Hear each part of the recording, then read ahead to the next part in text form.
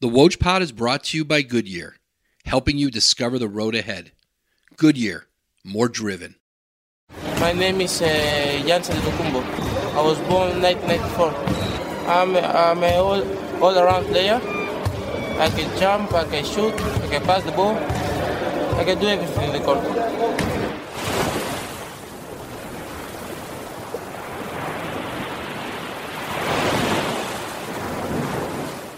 After Greece finally granted Giannis citizenship and a passport, he traveled to national team events in France and Italy. NBA scouts were in hot pursuit. As the procession of front office executives steered toward the Italian beach town of Jesolo in early June to scout him, there were two Eastern Conference teams especially eager to see more: Milwaukee and Atlanta. Bucks assistant general manager Jeff Weltman spent 2 days in March scouting Giannis in Athens. Scouting in Europe is just such a different world, and you just never know what to expect. There's so many different levels, but even for an experienced NBA scout, it was kind of at a level that was a little surprising. It was basically, I would say it had the feel of like a local YMCA, and you walk into a very small lobby, and there's a girls' volleyball team going down the hall. And when we watched practice, I'll never forget, man. His coach came up on a motorcycle, and he's wearing like faded jeans and black sneakers and a T-shirt, and he just spoke to like, well, this is clearly not a high level. I would be surprised if many of the players didn't have day jobs. From the Woj Pod, this is the Giannis Draft. Episode 2.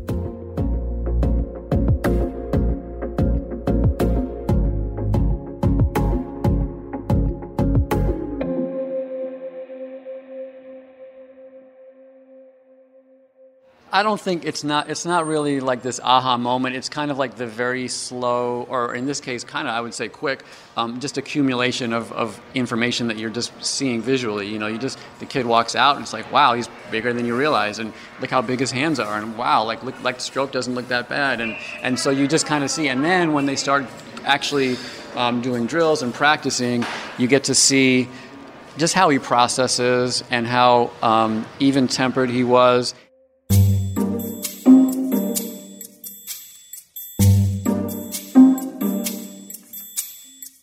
It was interesting because I think Jeff was in a very tough spot. I think he's probably the voice that has been the least heard in this draft story and probably played one of the biggest roles. Because when he was in Greece, he's the one who went to Hammond and said, John, we need to take a look at this kid. When he came back from Greece, it was Weltman who called me and said, Alex, I don't know what you're thinking about this kid. I don't know if you know what you have in this kid, but you need to make sure that you're on top of it because you're talking about someone who can be a generational talent. That was Alex Saratzis, and he had been waiting a long time to hear that about one of his clients. So far, Saratzis hadn't even met Giannis, nor even seen him play in person. But he kept hearing people whose opinions he respected, telling him he had something here. I got a phone call from my partner, Yorgos Dimitropoulos and Yorgos Banu, and they called me and said, we have the next Magic Johnson. Now, in this business, anybody, whether they're, the best agents in the world or they are, small agents, get phone calls and emails all the time. I've got this prospect. I've got that prospect, and most of the times you just say, sure. Let me just take a look and see what I can figure out. And the majority of the time, they're not great prospects. But in this case, when Yorgos Banu, whose basketball opinion I trust entirely, says, I have the next Magic Johnson, at first I was a bit doubtful, a little trepidatious about it. I had only seen what most NBA teams had seen. I'd seen the grainy footage. I'd seen him, going coast to coast, spin moves, finishing, passing. So I had the same information. But I had someone in GP that I trust his basketball opinion wholeheartedly. And that's really, I would say, after that phone call, the trajectory of my career changed.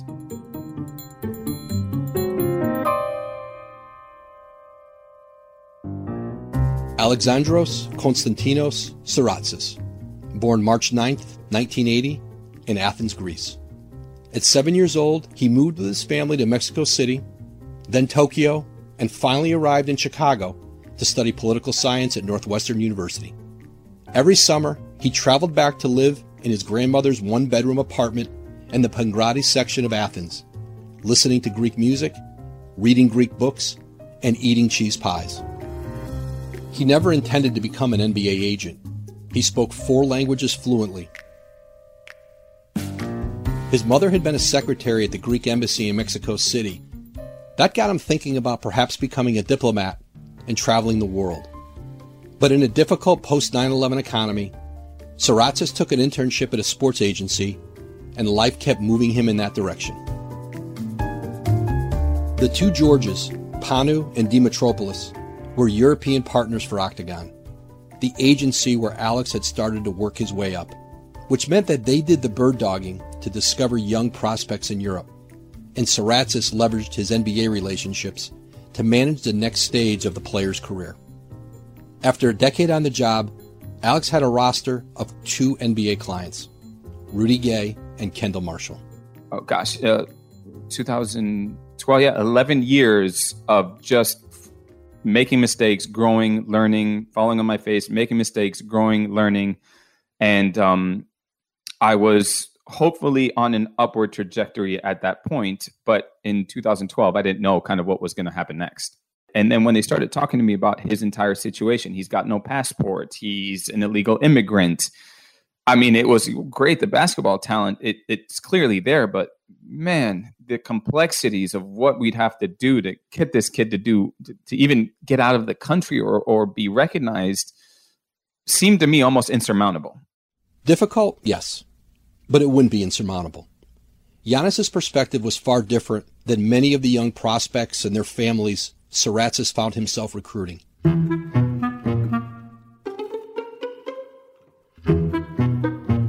American kids knew all about the NBA draft, all about the teams, and all about the shoe deals and marketing endorsements that they wanted an agent like Alex to deliver.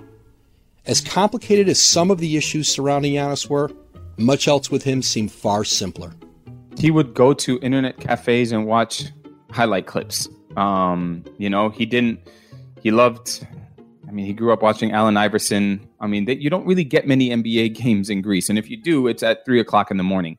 So obviously everybody knows who the NBA is, and they know Scottie Pippen, and they know Michael Jordan, and they know Kobe Bryant, and they know all those guys. But he was, I think, very naive to obviously the business of basketball. I think anybody that comes into the NBA is naive to the business of basketball. I think he had an understanding, and I think he knew players, but I don't think he understood the way that the draft process worked by any means.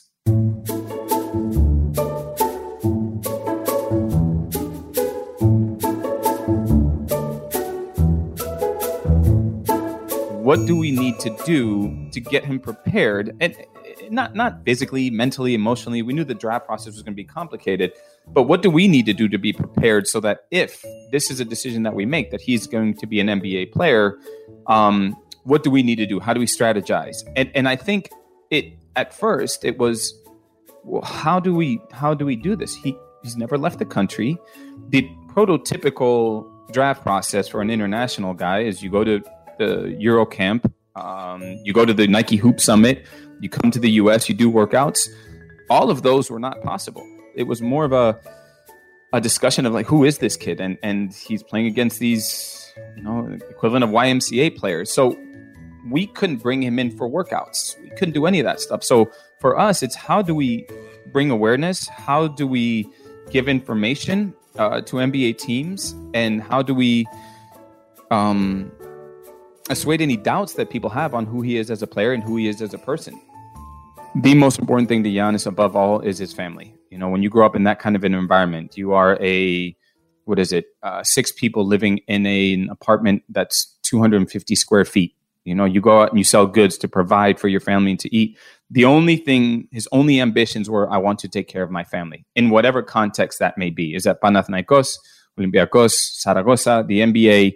He didn't know. All he wanted to do was make sure that his family had food to eat, that they would be able to live a good life. And anything else after that was really just a vehicle or a means to be able to provide.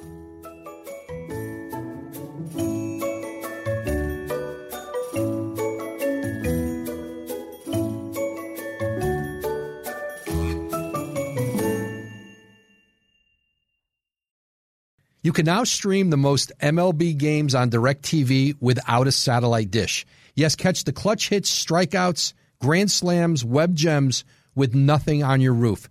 So whoever's up there, whether it's roofers, Santa, birds, old-timey chimney sweeps, moody teenagers, thrill-seeking raccoons, you name it, they won't find a satellite dish. But you will find your MLB games on DirecTV. That means DirecTV is your home for baseball this season. Root with nothing on your roof.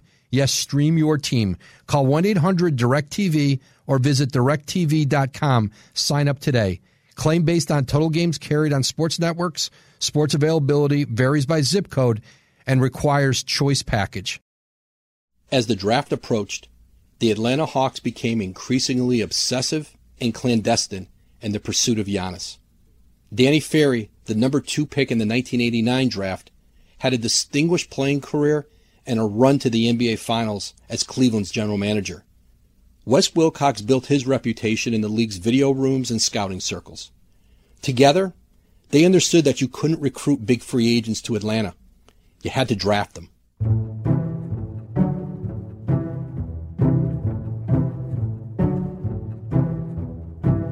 The Hawks had made the playoffs, but they needed star power. And Giannis represented that possibility smack in the middle of the first round. Atlanta owned 2 picks, numbers 16 and 18, right behind Milwaukee at 15. Atlanta was by far the most aggressive, by far the most consistent. The only comparative moment that I remember was when he was playing in Gisolo, which was with, just outside of Treviso. Hawks assistant general manager, Wes Wilcox. Because the way he would grab the ball off the board, push it in transition, and make a pass, it reminded you of Magic Johnson. And I remember calling Danny and saying, Danny, I can't believe I'm going to say this, but he reminds me of Magic Johnson, but he can't be Magic Johnson. Like, I talked myself off of it. I wasn't even bold enough to say, he can be Magic Johnson. But but this is coming from a kid who grew up in LA and watched, Magic grab the ball off the board on TV, KCal 9, and make that pass. But that's what it reminded you of. But again, it's important to say, I immediately took that off the table because I frankly didn't think he was going to be Magic Johnson. I remember Wes called me after the tournament in Italy, said, we probably have no chance to get him now. And I said, well, if you guys are absolutely 100% certain that you're going to bring him to the NBA next year, then we can shake on it. And I can say, because we had talked about his development. We talked about Kenny Atkinson. We talked about everything. And we were very comfortable with him. One thing that I wanted to say that a lot of people don't know is that Atlanta, when I met them, I didn't meet them for the first time in Atlanta. They came to me, or in Treviso. I don't remember if I met them there, but in Italy. They came in. I was in France. I had this competition, and what's his name? Kenny Atkinson. Kenny Atkinson, yes. This guy. There's a guy in the lobby looking for you. I went down. I'm like, who is this guy? This guy had his laptop like you. Had these Kobe clips and Atlanta clips. It was Kobe, it was Lakers versus Atlanta playing. And he told me, come, let's watch some clips. I'm like, okay, cool. And I'm looking. He was like, what would you do in this situation? Pass. What would you do in this situation? Pass. What would you do in this situation? Pass. He's like, you like to pass, huh? Like, yeah, I'm a basketball player. There's 5 people guarding Kobe. I'm like, pass the ball.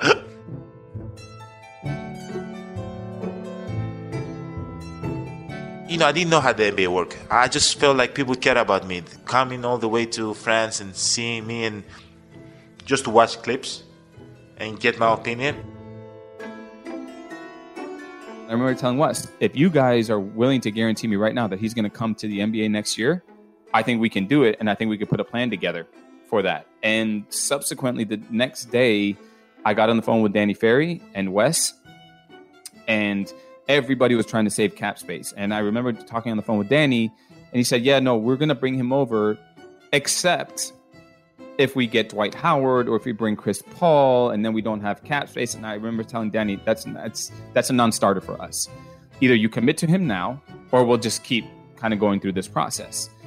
It took him a total of probably a nanosecond to say, okay, fine.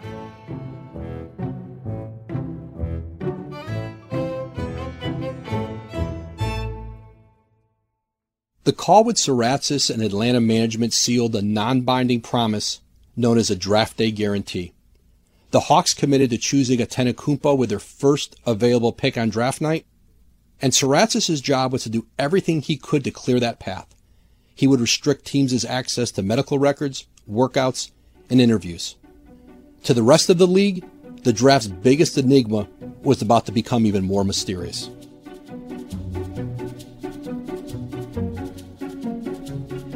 Saratsas was far less interested in how early Giannis would be selected on draft night, and much more focused on getting him to the right organization to maximize his development. Saratsas and the Georges were sold on Atlanta's vision for Giannis, rooted in the GM and coach's pedigree as part of the San Antonio Spurs' developmental machine. Draft night was less than 2 weeks away, and on Giannis' trip to New York, there would be a stop: Atlanta. And the Hawks didn't want anyone in the world to know. So we had agreed with Atlanta, he's shut down, he's going to go there. And so 2 days before, they flew to Atlanta. And the funny part about it is, and a lot of people don't know this, is Giannis refused to get on the plane. He was not going to get on the plane because at first, he said, my whole family has to come. First of all, they told me to go by myself. I was like, no way. I'm going with my brother. I'm going with my family. It was like, we can't take all your family because they don't have the documents. And then my dad was like, okay, you take Thanasis. So we went together. What he was explaining, we can't tell nobody where we're going. You're going to get drafted. I told my dad, I said, when I come back, they told me that our life's going to be different. I'm going to change our life to the better. I thought I'm going to go there and come back with load full of cash for some reason. I don't know why I thought that, but it was not the case. I was in sheer panic mode because when you know Giannis and he is dead set on something, you do not change his mind very easily. He is very strong in his beliefs. He has very good core fundamental values, and he doesn't change them for anyone. So there was a very good chance that this whole thing went sideways because he wasn't going to get on the plane.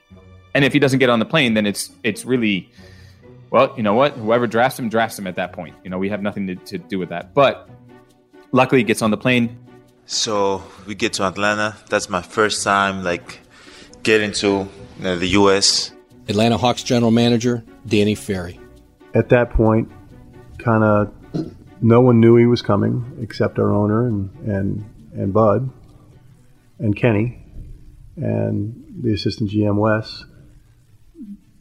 And when he got there, I pulled the staff together and said, hey, this kid's here. I don't want anyone to know he's here because I don't want to know anyone to know of our interest. We opened the circle all the way within our organization at that time. He came to the arena and he walked into the arena. It was dark and he was with his brother, and the joy that he had and the excitement, the energy that he walked in there with was like, this is kind of his first, wow, this is going to be my life. I'm going to play in places like this. I'm going to be here living in America, playing in the best league in the world. He was just star-eyed, his eyes were almost watering, that he was so excited to be in the United States and to play basketball in the NBA.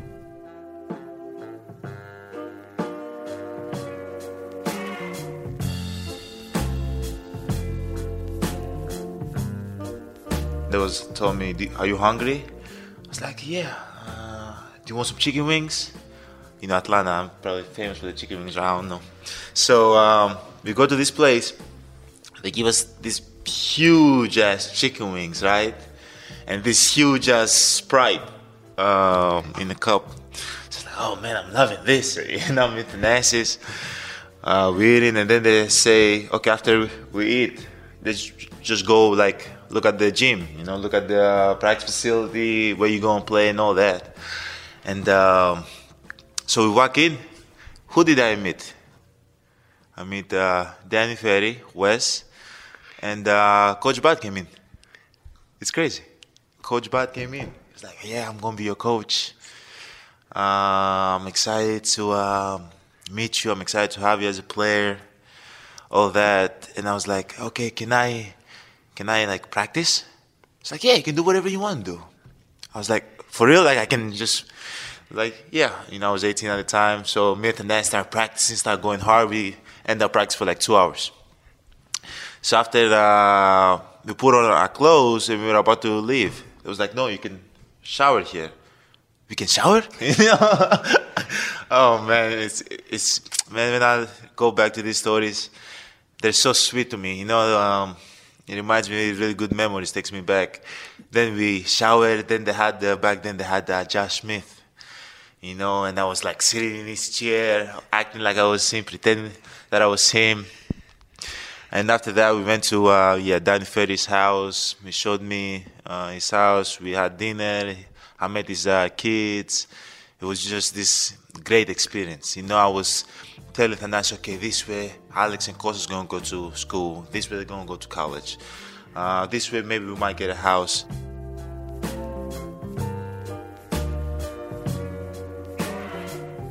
I remember when they told me specifically, don't, that time the social media was out, right? The Facebooks, Twitter, and all that, and they told me like, don't post nothing, don't check in your hotel with a different name.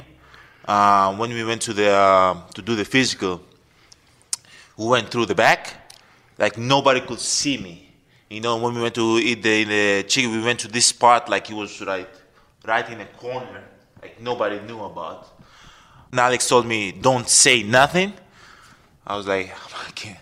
I was scared. So they told me to not say nothing, not say a word, do not walk in the street, and all that. So I just followed the rules, and I was just trying to do whatever it took, what I had to do just to get drafted.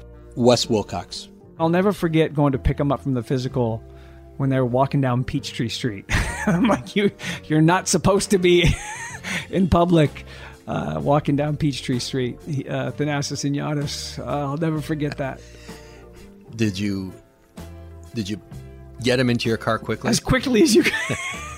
Well, you had to play it a little bit cool because then people would think it's strange. Like, why are they trying to hurry up and get these two, young kids in his car? I remember talking about, do we want them walking through the airport and what are the other options? And ultimately we decided they have to walk through the airport. And so, yeah, you are absolutely, you're concerned about, who could see him, who could say something. Giannis was, very, we know he was 6'9", very thin, looked like an athlete. And so we were trying to do our best to keep him hidden, but I don't think we did a great job of that. Thanasis came with him, his older brother. It was fun because over the years, Thanasis after the fact is trying to make his way in the NBA, so you have a good rapport with Thanasis. But we couldn't work him out, but we couldn't keep him out of the gym. He wanted a ball. He wanted to go shoot. He's shooting. I don't even know what he was wearing. I don't think it was basketball clothes.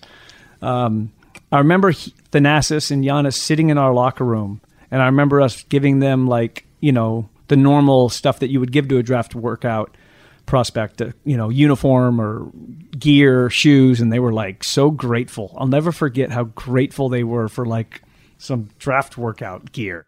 I never gave it back. I have it until this day. I didn't give it back. There's no way on earth I'm giving you that back. They gave me Atlanta Hawks. They gave me flip-flops. They gave me shoes. They gave me socks. First of all, nobody gave me socks before. Come on, man. And so they gave me all this stuff.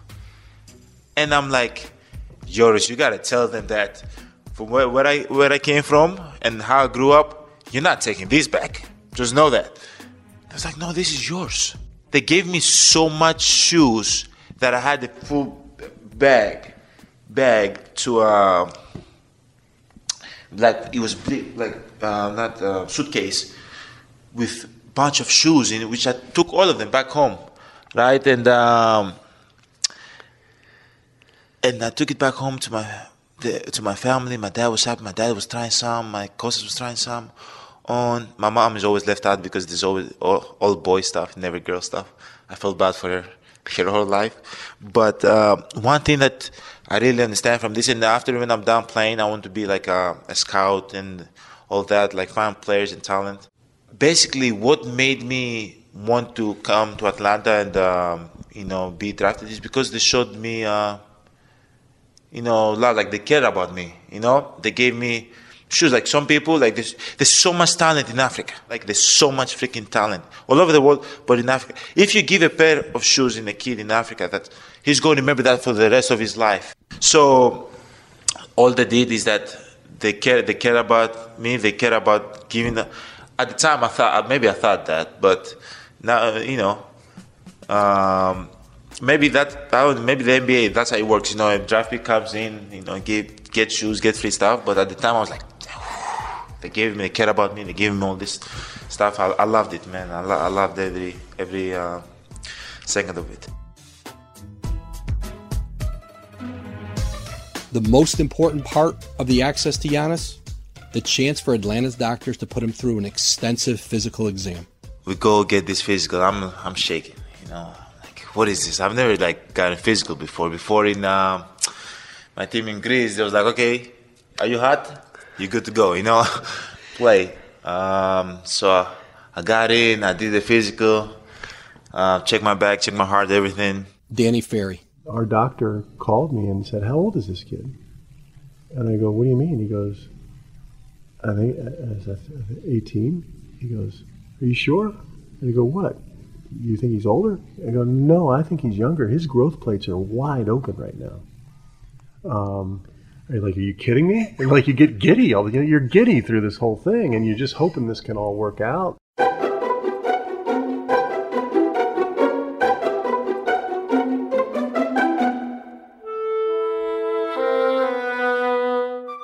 He stayed in my house. From there, we got pasta and chicken and had a big feast. He played ping pong and chess with my kids. He and his brother, had the downstairs of our house to themselves. It was huge. Going to his house, I remember driving in his driveway in the suburbs. Like, where the hell are we going? Open the door up. What? This is what NBA money gets you? Man.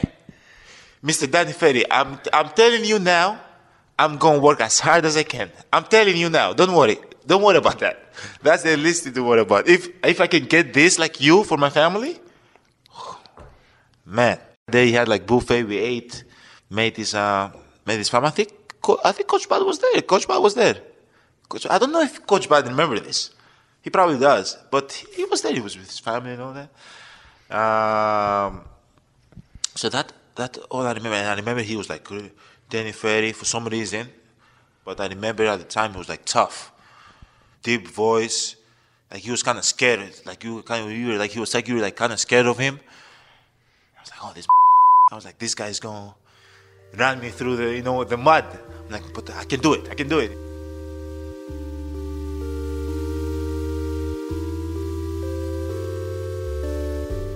The visit couldn't have gone any better. Only one question remained. Would Giannis Antetokounmpo make it to the Atlanta Hawks on draft night? We got in the car. They had this car service. So we said hi. They were joking around. Not with me, with Yorgos, and it's we see in a few. See in a few days. I already I'm a person that visualize stuff, so I already visualize myself being around Atlanta, right? So there was yeah, we'll see in a few days, Giannis. Yeah, that never happened.